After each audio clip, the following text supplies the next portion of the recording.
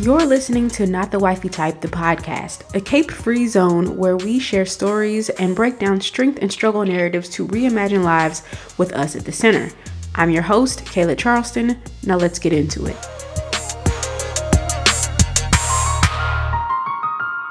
We are talking about one of my favorite topics today, which is travel, and more specifically being an expat and living abroad. And one of the things that I have noticed from my travels is that people love a good solo travel adventure story. So I'm going to share a solo travel story that I've only told my mom, probably because it might qualify as TMI. I'll let you be the judge and you can tell me if it's too much information or not. If it is, my bad. But today's story is about the time I was in Morocco and thought I wasn't going to make it. So I was leaving the city of Fez and I was going to this city called Chefchaouen.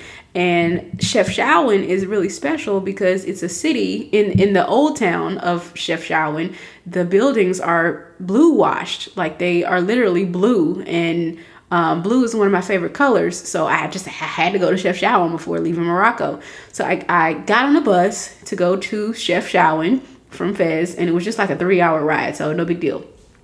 So when I got on this bus, I'm sitting there, I'm just chilling, waiting for it to pull off, and this little old lady comes and sits next to me, and I was kind of happy to see her because Morocco was one of the more challenging countries for me to travel in by myself because it's not normal. It's not the norm for women to be just out here unaccompanied by men traveling in that country. So I got a lot of attention, a lot of unwanted attention, honestly. So I was happy to see a lady come sit next to me for the bus ride.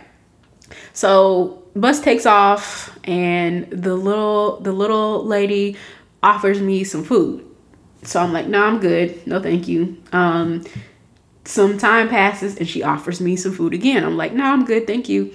A little bit later, she offered food a third time. So I was like, okay, this little lady keep offering me food. I don't usually take food from strangers, but I was thinking, this is my thought process. It's a little old lady. So, what are the chances she's out to get me? And then the second thing was, the food that she was offering was individually wrapped. So it wasn't like she was pulling food out of her pocket that she had wrapped in a paper towel or pulling food from a Ziploc bag or something. It was food that was individually wrapped like you would get from a corner store or something. So that's what made me think that everything would be okay. I was wrong. So I took it was like a piece of some kind of bread or muffin or something. I took it and I ate it to get her to quit offering me food. So after I ate it, I started feeling a little off. And, if I was back home, I would just drink some ginger ale and go lay down because that's what you do when something don't feel right. But I didn't have no ginger ale, so I just went to sleep. And that worked for a little while until I woke up because, when you're in a vehicle and you start to slow down because you are about to stop and you wake up. So that's what happened. We were slowing down to stop at a rest stop and I woke up. And I woke up feeling terrible. So, we stop at this rest stop and at this point, we're out of the city. So we're kind of in rural Morocco somewhere.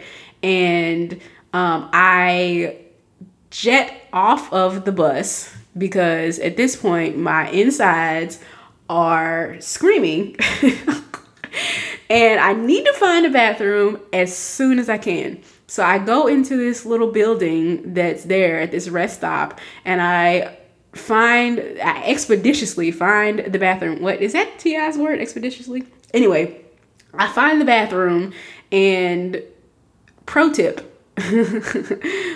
number 1, when you're traveling, always pack toilet paper with you because not everywhere you go will provide toilet paper in the stall for you. And I made the rookie mistake of putting my toilet paper in my luggage, my backpack that was under the bus instead of my day pack. So I didn't have my toilet paper on me. So there was a little lady sitting at a table outside the bathroom who was selling toilet paper, which was not the first time that I'd seen that. So I should have known. So I get to this table and it's like my life is flashing before my eyes. And it's because I'm trying to hurry up because I don't want to be I'm already the solo traveling black girl, and that already got me enough attention. But I don't want to be the stanky booty solo traveling black girl. So, and I felt like I was the only person from the US on that bus. So I just did not want any accidents to happen. So I arrive at this table, my heart's beating, I'm sweating, my stomach is doing flips. And this lady, I'm trying to give this lady money to get some toilet paper. I kid you not, this lady, after I give her my money, this lady unrolls about 3 squares of toilet paper. And if you've ever had an upset stomach, you know that 3 squares is not enough for what's about to happen in that bathroom. So like I'm starting to panic even more because like all this pressure's building up. I need to get to the bathroom ASAP. So this little lady does not speak English because again, we're in rural Morocco, and the further you get away from like big cities or places where tourists are more likely to be, the less likely it is that people are going to speak English. So like I'm trying to like pantomime, please give me more toilet paper. I'm trying to empty out my pockets to do whatever I need to do to get more toilet paper. And like I'm trying to hurry up to press upon her that like I need more toilet paper and I need it now. So finally I figure out a way to show her that I feel sick. And then she's like, okay. I'm not going to do her accent because I don't do accents well. But she says, okay. And she gives me more toilet paper. So I run to the bathroom stall and I feel relieved immediately. And then my heart sinks once again because it's a squatty potty. I don't know if there's a technical term for squatty potties, but I just call them squatty potties because it's literally what you do. So like there's a hole in the ground or there's like a porcelain plate with a hole in it, and you put one foot on either side of the hole, and you literally squat down and line up just right and shoot for the hole. And there's nothing wrong with squatty potties. I've actually heard that it's more healthy for you than sitting on a commode, but I'm kind of leery of them because I have this fear that I'm going to miss. My aim is going to be really bad and I'm going to hit my clothes. I'm going to soil my clothes. So, and especially in this situation where it was going to be particularly explosive. So I had to put my fears to the side and take care of business in that moment. So after that, I figured that I had, averted the crisis and it was going to be all good. And I got back on the bus and tried to relax. And I only got to relax for maybe 30 more minutes because as we got closer to the actual city, the city is located like next to or in some mountains. So we're going up the side of these mountains and the bus is swaying left to right. And it was upsetting to me in my stomach.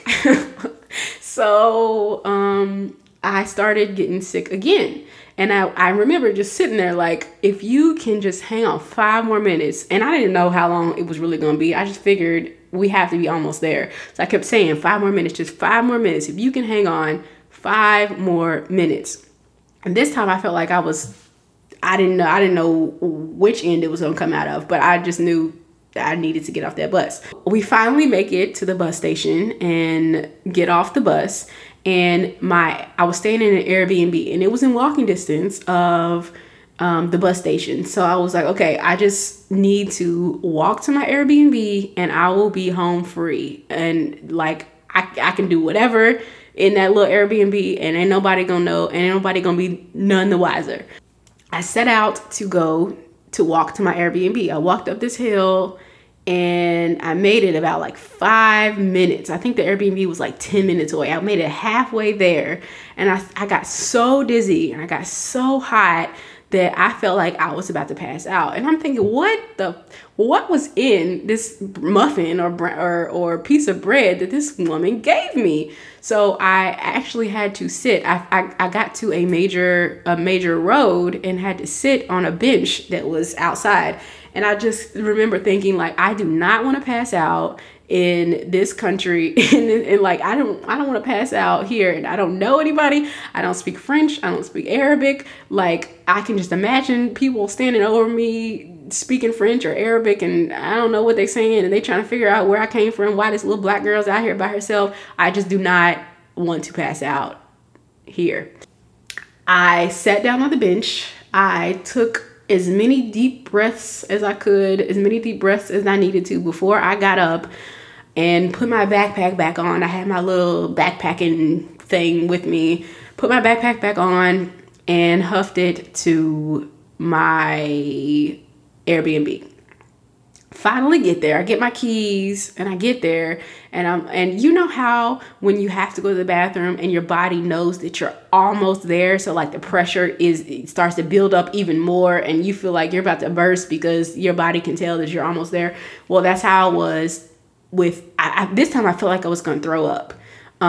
So I got my key, burst open the door, and dropped everything on the floor and was looking for the bathroom. Like, where's the bathroom? Where's the bathroom? The bathroom was not on the first floor. The living room was on the first floor. There was no bathroom in sight. So I was like, fuck, gotta go up the stairs.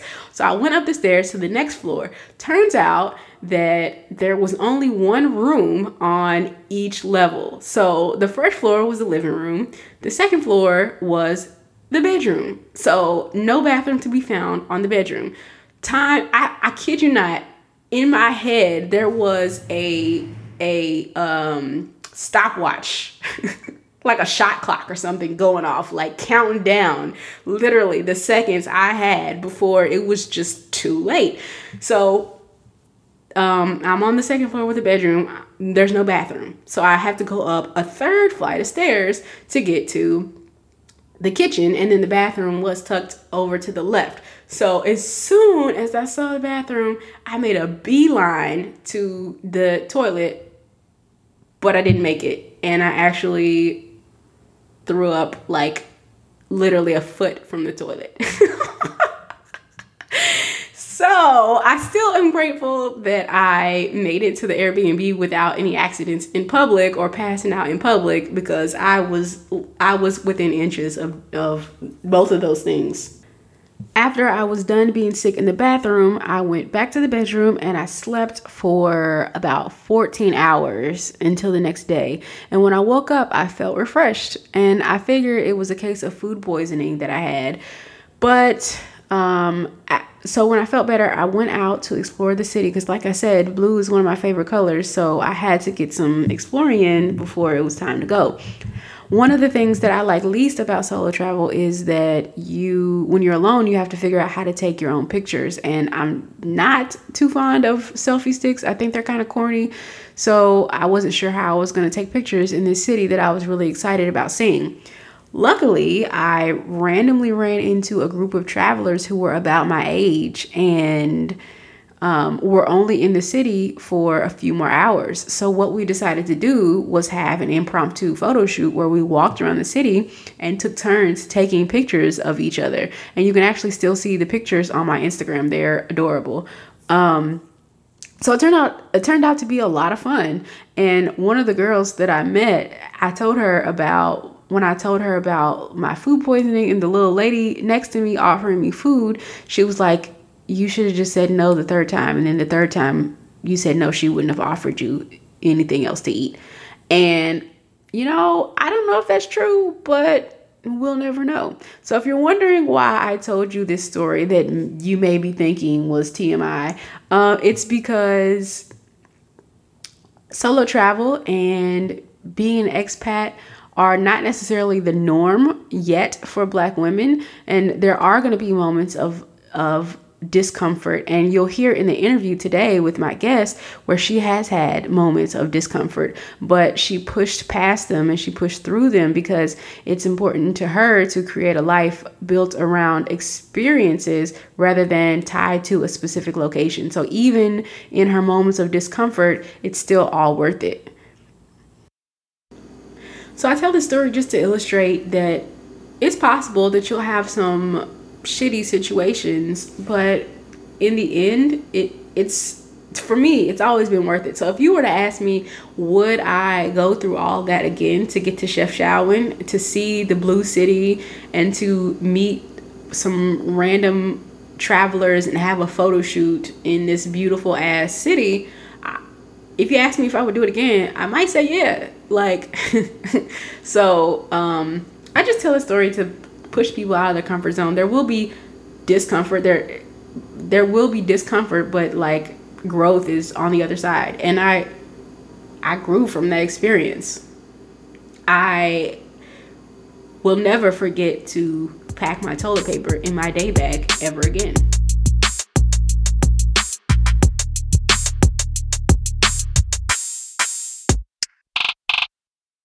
Today's guest is Lene Hippolyte. Lene is an entrepreneur, the host of the Gold Standard podcast, a world traveler who has been to over 40 countries, and an expat who has lived in 7. Lene, thank you for joining us. Thank you for having me. I'm so excited to be here.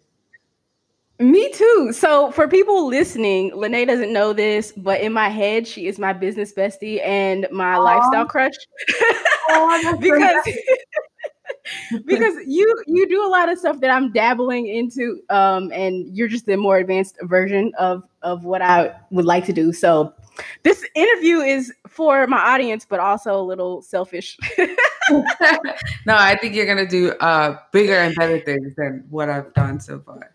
Oh, you're too kind. So here at Not the Wifey Type on the show, we like to deconstruct strength and struggle narratives, but I also think it's important to highlight Black women who are kind of, living on their terms and in a way that maybe is not is kind of outside of things that people think are kind of just different norms for Black women. And so I think that being an expat is one of those things, especially as a Black woman, that is still not quite the norm yet. So like, yeah, we travel and stuff, but in terms of especially US born Black women living outside of the country and thinking about a life outside of the country is not necessarily a norm yet. So I thought that it would be good to have you on the show to talk about your experiences as a Black woman expat. Yeah, sure. So you're in, if I understand correctly, you're in Japan now. Mm-hmm. Currently How are living you liking that? To be completely honest, it's not really my thing. Like Japan was never a place where I was like, oh, I'd love to live there. But my husband moved here for work. He's in the military, so he got stationed here. So it was one of those things where, a country that I didn't necessarily pick, but I knew that I had to move to. So. Mm-hmm. Well, I think that's still cool that you are open enough to go to a country and live there, even though it's not necessarily a place. Exactly. The way that my life is set up is so that travel and international living is just kind of like been a part of it. So like I met my now husband, who's my boyfriend at the time when I was living in Amsterdam. And so I knew eventually moving to a new country was a part of the package. So although it's not a country that I necessarily chose, it is the new backdrop to my life. And luckily, I know enough about like living abroad to be able to create a space that I feel comfortable in. So it's not that bad. It wouldn't have been my first choice, but it's not that bad. Yeah. Mm-hmm. Okay. So tell me let's start with where you developed your love for travel and your desire to live abroad. Yeah, that's a great question. So I'm originally from Bermuda, right? And for those of you who don't know, Bermuda is like 20 miles. Like that's the entire size of the country. Like that's the whole thing. So my love for travel came from the simple fact that if you wanted to kind of see and be exposed to anything in the world, you would kind of have to leave, right? Like the first time that I traveled, I think I was 6 years old and we went to Disney World. And I always tell people it's so corny, but we went on like the It's a Small World ride. I don't know if you know. It's like never been to Disney World.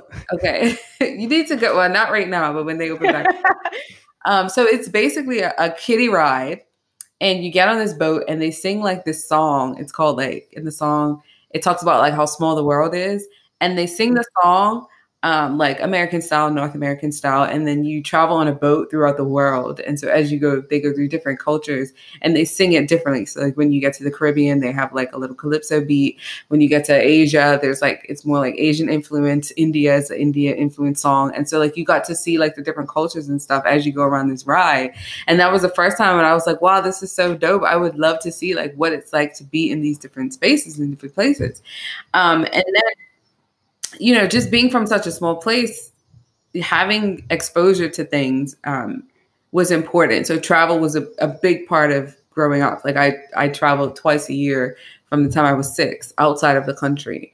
And our field trips, like our school trips, were to different countries, right? Like, so we didn't go like to the local museum. We went to Washington, D.C. and we didn't go on like a boat trip. We went on a ski trip to Canada, right? So it was like I was exposed early on. It was just how I kind of grew up in terms of traveling. And then one of the things that I found out about was like this international exchange program where you can go to another country and learn another language. And I thought it would be really cool to learn Spanish. And plus, I kind of just wanted to get the hell out of my house and like do something different. But I wasn't sure that I wanted to go straight to college yet. So that's kind of how it came about. And then I did this like international experience in Venezuela. And then I was like, this is so cool, and I think once your mind has been expanded beyond, the 20 miles that I grew up in, like there was no turning back at that point. And for me, so I had kind of the opposite experience in terms of childhood. So as a child, we never traveled. So it wasn't until undergrad that I studied abroad for the first time, and it was to study Spanish. And I went to Costa Rica and for 6 weeks. And I knew immediately that I wanted a life of travel after that. After tasting pineapple in Costa Rica, I was like, this is the life. Yeah. That's what did it for me. Realizing how much better the food outside the U.S. is. Yeah, see, I grew up outside of the U.S., so I kind of always knew. You knew. But we had kind of the opposite thing. So we didn't have McDonald's. Well, we had McDonald's when I was like super young because it was a U.S. military base, but they left and they took McDonald's with them. So for us, going from Bermuda to the States, like the first thing we want to do is like 7-8 years. It's like, we need to go to McDonald's. We need to go to Burger King. Where for y'all were like, this is poison. Why are you eating? It was such a big thing because it's like we didn't have it, so we wanted all the trash that we could eat at that age. I have a friend who lives in France, and she says one of the things she misses most about the U.S. is Popeyes. Mm-hmm. So yeah. So tell me more about, because I know you have different reasons or different ways that you came into living abroad, and so for me, one of the ways I've lived, I think the longest I've lived outside the country was 6 months. And I was able to do an exchange program through my grad program and live for 6 months abroad because my school had a partnership with a school in Venice, Italy. So that's one way that I have experienced getting the opportunity to live abroad. But I was interested in some of the different ways that you have gotten the opportunity, because I know some people listening might be like, well, how do I, get the opportunity to just live abroad? Yeah. So I've lived abroad for like every single reason you can imagine. So the first time I moved, like I said, was through exchange program for it was like a high school program. Second time I moved abroad was for university. So we didn't have colleges in Bermuda. So I was an international student in Canada for undergrad. And then I moved to Atlanta for grad school. So I went for university. And then third time I moved abroad was just because I kind of just wanted to go. I wanted to move to Europe. And so I applied for like a bunch of jobs and ended up getting a job in Europe. But I do have passport privilege. I did have it. Because Bermudians, being born in Bermuda means you're also a British citizen, just from birth. So I had a UK passport. So it was really easy for me to move to Europe at the time because there was like a freedom of movement. However, I did meet a lot of Americans who were able to get visa sponsorships to work at international companies within the Netherlands. So I know that it's not possible. It's not necessarily the easiest thing, but it's not impossible. And also, in addition, there's a treaty between the Netherlands and the US where you can, it's called the DAFT, where you can like go and start, just move there and, start a business in the Netherlands as well. Oh, so yeah, it's not I as didn't know that. yeah, it's not as complicated as people think. So that was really cool. And then I moved to Singapore for relocation. So my job actually relocated me from Amsterdam to Singapore for work. And then I moved for love. So I moved to Japan to be with my husband. Mm-hmm. Nice. So all kinds of different reasons for Yeah, bunch of different. I have heard your episode talking about your experiences living abroad, and you mentioned there's a difference between people who are called expats and people who are called immigrants, or not necessarily a difference in the people, but a difference in why people call people expats versus immigrants. Yeah. Can you speak more to that? Yeah, it's racism, essentially. And actually, I'm glad you said that because we're talking about that this week on our Instagram page. But in my view, the only difference is racism. But what they say is that, an immigrant is someone who moves to a country for a better life, and an expat is someone who comes simply for work. But a better life essentially means work in the first place. It also because Black people were never really a part of the expat equation to begin with. Like, I'm like not supposed to be an expat. Expats are typically like white men, right? We are now considered expats because of the countries we come from, right? So I come from like Bermuda or North America. If you come from the UK, if you come from all of these places, you're considered an expat. Or if you're working at like a multinational organization, right? So you can come from, you can come from Syria, you can come from Sierra Leone, on all of these places. And if you work for a multinational, Google, Uber, Netflix, you're considered an expat. You're a janitor, you're considered an immigrant, right? Or if you come without employment and then you don't end up finding anything that's like super high, you end up homeless or whatever, you're called an immigrant. But essentially, the reason why you're moving abroad is for the same purposes, right? You want to have a better life. The reason why I moved to Amsterdam is because I wanted to live a better life. So if that's the case, I should be called an immigrant as well. Mm-hmm, mm-hmm. Yeah. So and this is part of my secret agenda to get more U.S. born Black women thinking about life abroad, right? And how that may, contribute to a better life. Yeah. So, you also mentioned in that episode that moving to the United States moving to Atlanta was kind of the first time you realized that you were a Black woman. Can you speak more to that? Yeah. So that was interesting. And a lot of it was a lot of naivety on my part and just being like, not necessarily sheltered, but from a completely different culture. So I grew up in Bermuda, which it's an island in the Atlantic. We're not Caribbean, but we're Caribbean associated. So it's a predominantly Black country. So you don't necessarily interact with white people all the time. And so I never had to consider myself a Black woman because everybody around me was Black. Most people around me were Black, and the few white people that were around me were just kind of like the minority. So it was just like, I'm not necessarily a Black woman. I'm just a woman who's from Bermuda.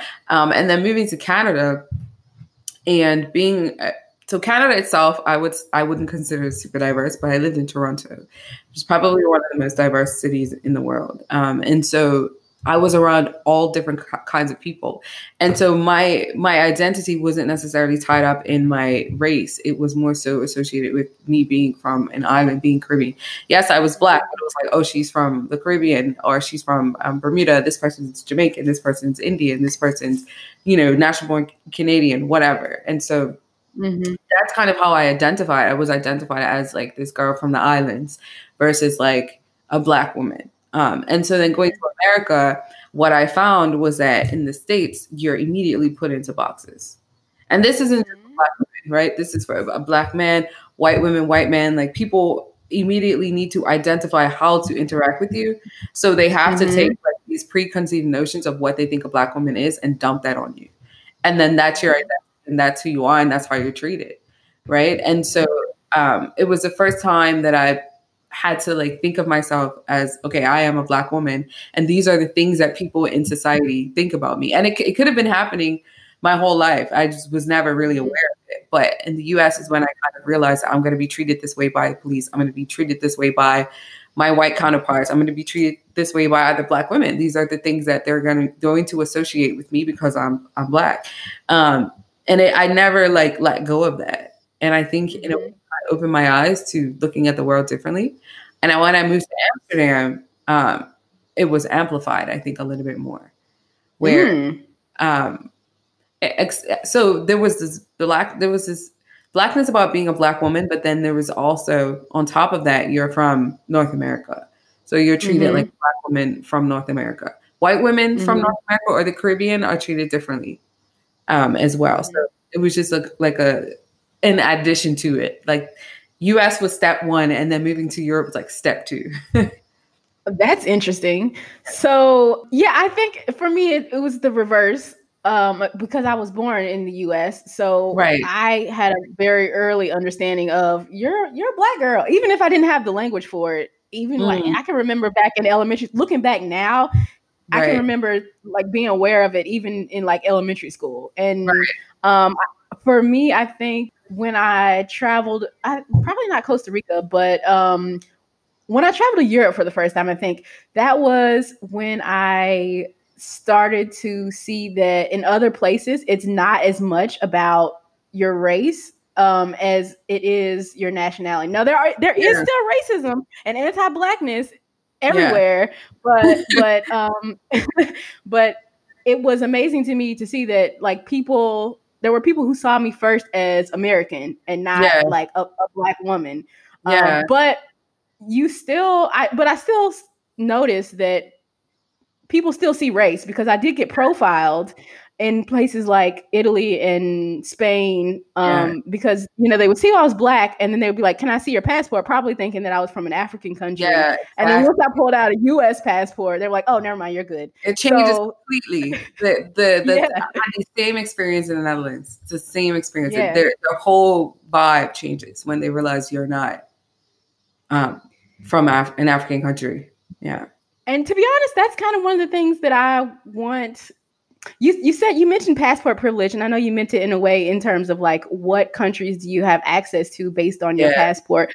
But also, I think there is privilege in having a U.S. passport and if Trump hasn't ruined it for us, but privilege in having a U.S. passport and like I don't want to say respect, but like you're absolutely right.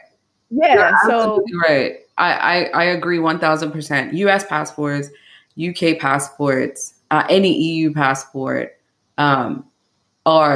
people treat you differently, especially if you are you grew up there, right? So like you're coming with an American accent, you're automatically put in a different box than a Senegalese person coming. You know what I mean? Because you're looked at as someone who is like them, right? You're not part of the quote unquote problem.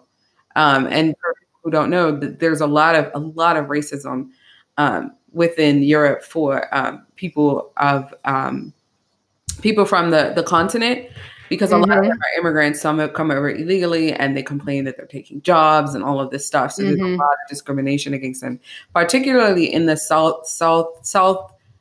Southern Europe countries, like the ones Greece, Italy, and Spain, and all those. Yeah. Yeah. Xenophobia. So it's kind of not that different than the immigration stuff that happens here and the fear mongering that happens here in terms of immigrants coming to take our jobs and things. So it still happens. Yeah. What about some of let's start with the challenges. What do you think, speaking of like your race and gender as an expat, what have been some of the challenges for you in being an expat?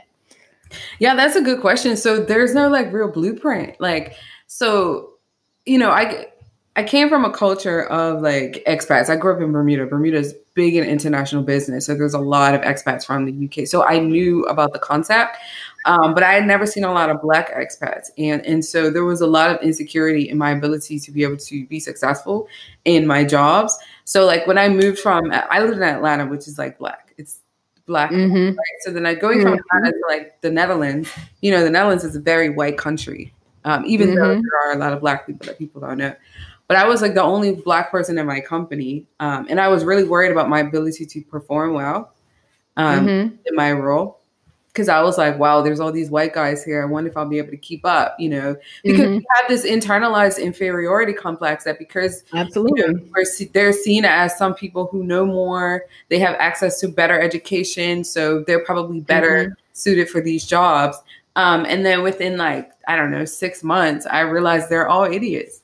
And I did way more than they did. And why was I, you know, doubting my ability when, you know, the only thing that I think they had over me was confidence, because mediocre white men have been given some unwarranted levels of confidence at the beginning of time. And it caused them to believe in their abilities more than me. And so that was the first time that I realized, like, you got it. Like, you know, so I would say not having a blueprint led to a lot of insecurities in the beginning of my career and a lack of confidence in my abilities. And then in addition to that, being a Black expat, you kind of like are kind of like the poster child for the Black people in your country, right? So even though I'm not American, a lot of people associate me with America, which is weird. Not if there's something wrong with it, but it's like I'm not, you know. And so they ask like really stupid questions about like, you know, the things you like. They ask you about certain music. They like try to connect to you on like stupid things. And also as a Black woman, there's a hair, right? Like it's the same everywhere, except I think in the States, people are less brazen.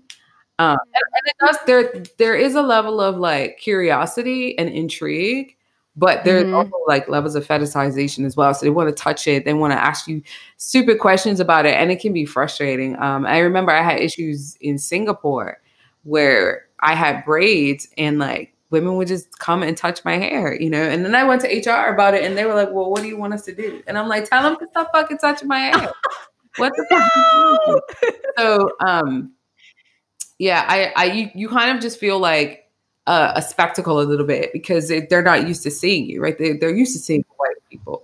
They're not used to seeing Black people, especially well-educated Black people in positions of authority as well. I like to think like when I'm abroad, it's a weird, like, I don't know if it's a paradox or what, but it's like I feel hyper visible and invisible at the same time. And invisible in the sense that, especially if I'm in a non-majority Black country, I'm obviously hyper visible because I'm not from there, so they can tell that, you know, I'm not a native.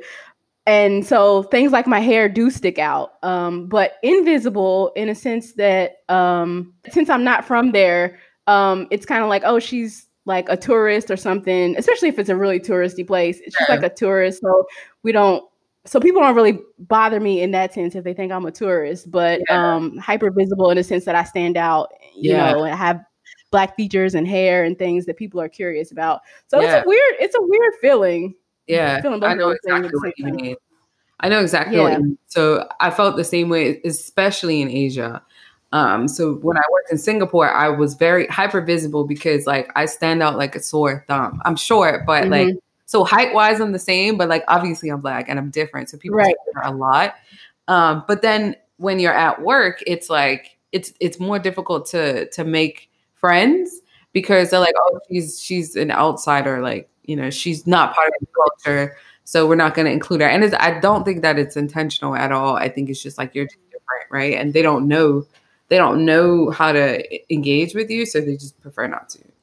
Right. And that reminds me of a question. So you've lived in 7 countries. Have you? I know you speak Spanish, but do you speak any other languages fluently, or how? No. And how has that impacted your ability to like fit in there? Great question.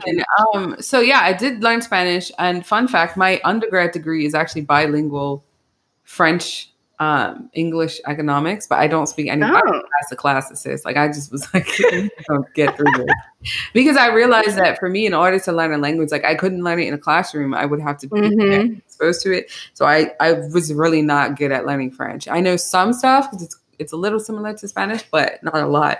Fun fact. In the Netherlands, about 93, 94, 4% of the population speak fluent, perfect English. Other people will try to tell you how to speak English, to be honest. Like, so I never really needed to learn. I never really needed to learn Dutch to get around. I worked for 2 Dutch companies, but the operating language was English. Everything was in English. So it was not difficult to get around. And also, like, I had to think Dutch isn't a language that's used often, right? Like, the only people that speak Dutch are people in the Netherlands and people in Suriname. Nobody even knows where Suriname is. So, like, am I going to use, like, it's not as useful as Spanish. Spanish, you can literally use in half the countries in the entire world. So I just thought and Dutch is complicated. So I was like, from a time perspective, does it make sense to spend the time to learn this language that I'm not going to use? As soon as I leave here, I'll never use it again. So I just didn't bother. And then Singapore, the main language is English. So that wasn't an issue. Oh. Yeah. A lot of people don't know that, but the primary language is English. Like, everything's in English.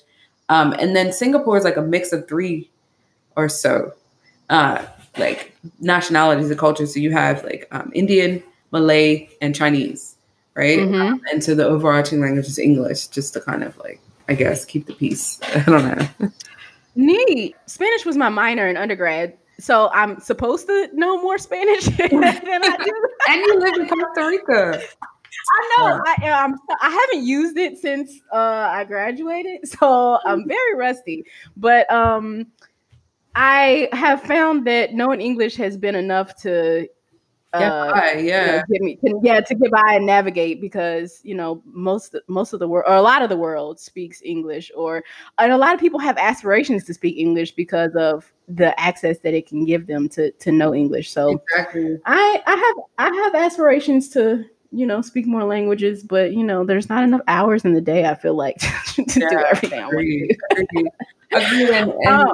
Yeah, I always try to, like, think about, like, okay, what's the value in learning, right? So you talked about challenges. What have been some benefits for you as a Black woman expat?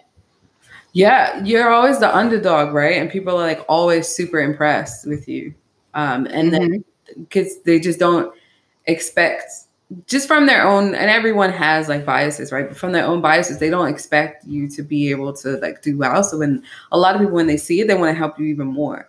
Like, I remember, and obviously it's weird saying that I was an expat in America because I'm so, like, American influenced. But, like, I remember coming from Canada and going to the US, and I remember I was doing a grad level course in economics, and I got, like, the highest grade in the program. And he read the instructor, he, like, read off our names. And when he saw me, he was like, what are you doing here? Like, why are you? So anyway, I grabbed the paper, and I remember he was like, can you come to my office afterwards? Right. So I'm like, what do I need to go? So I went to his office, and he was like, listen, I'm really happy to see that, you're doing well. If you ever need a recommendation, if you ever need anything, I'm here to help you. And he actually wrote my recommendation letter to get into the master's program at that school.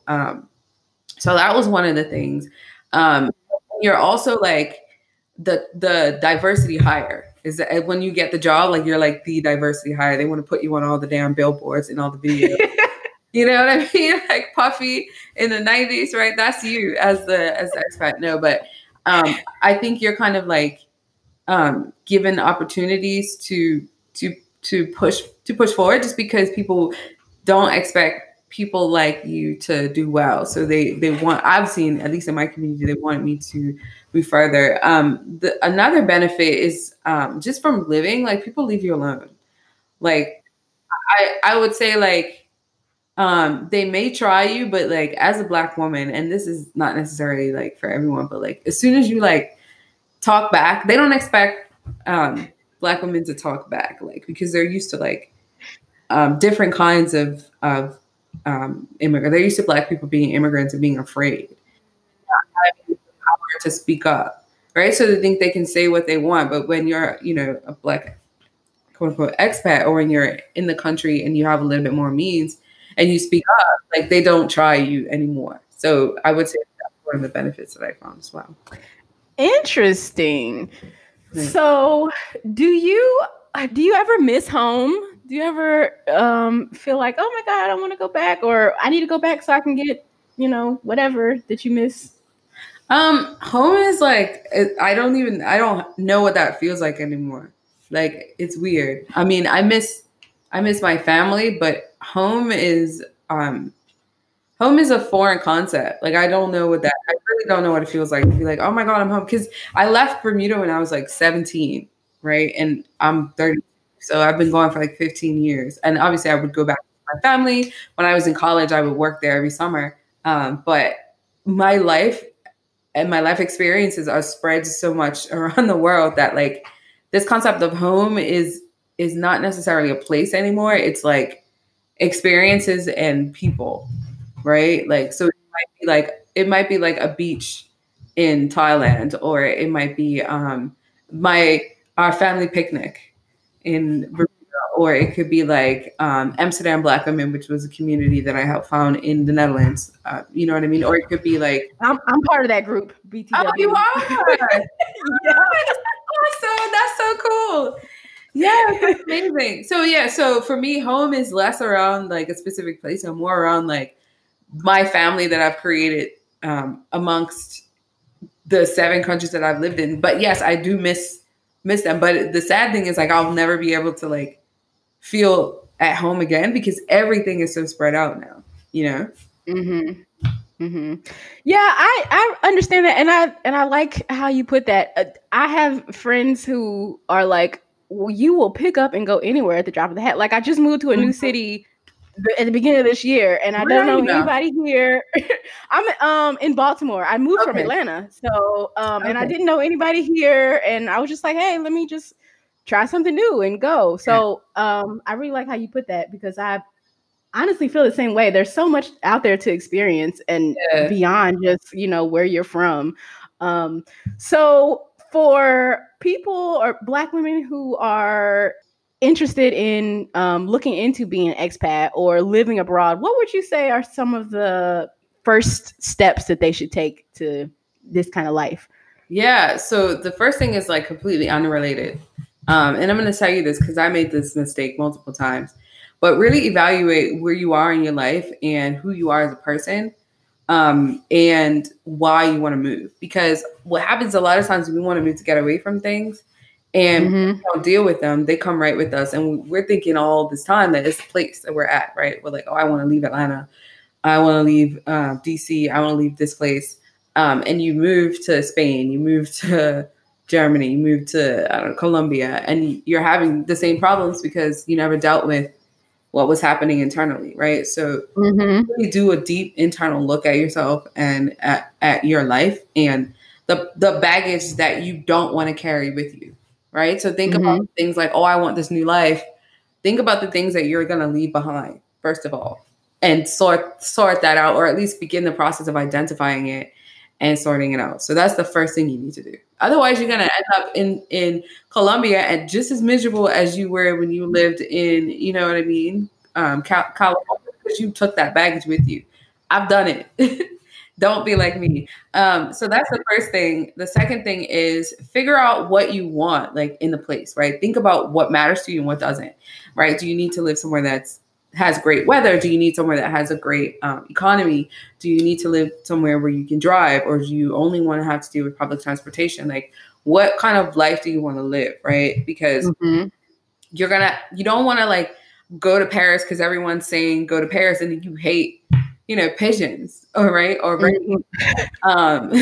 you really have to kind of think about what you want versus what the culture is telling us. Because like now that Black people are traveling and moving, like there's hotspots. Like everyone was going to Iceland last year, even though it's like, okay. But so the same thing with expats, right? Like everyone wants to go to Paris. Everyone wants to go to London. Everyone wants to go to Thailand. Is that really for you? Right? Maybe you need to go to, I don't know, Rotterdam, or maybe you'll be better in the south of Spain. Who knows? But so really think and identify what it is that you want from a place, and think about what you're willing to give up, because no place is going to be perfect. And then put your plan together, right? Think about like, am I going to go to start a business, or am I going for a job? And then figure out what the steps are from there. So work backwards from like, okay, I want to be there in January 2022. Here's all the things that I need to do to make that happen. for people who make the move and who go and who are there, what would you suggest for finding your tribe? Yeah, definitely use the internet. So it's so much easier, and I feel like people have no excuse, because when I was doing this in like 2004, 2005, like there was no internet for me to like find my tribe, right? But try like Facebook groups. There's tons of Facebook groups for, networking. Every country I've been in has like a Black women in X country or Black women in X city group where you can go and network and meet people and stuff like that.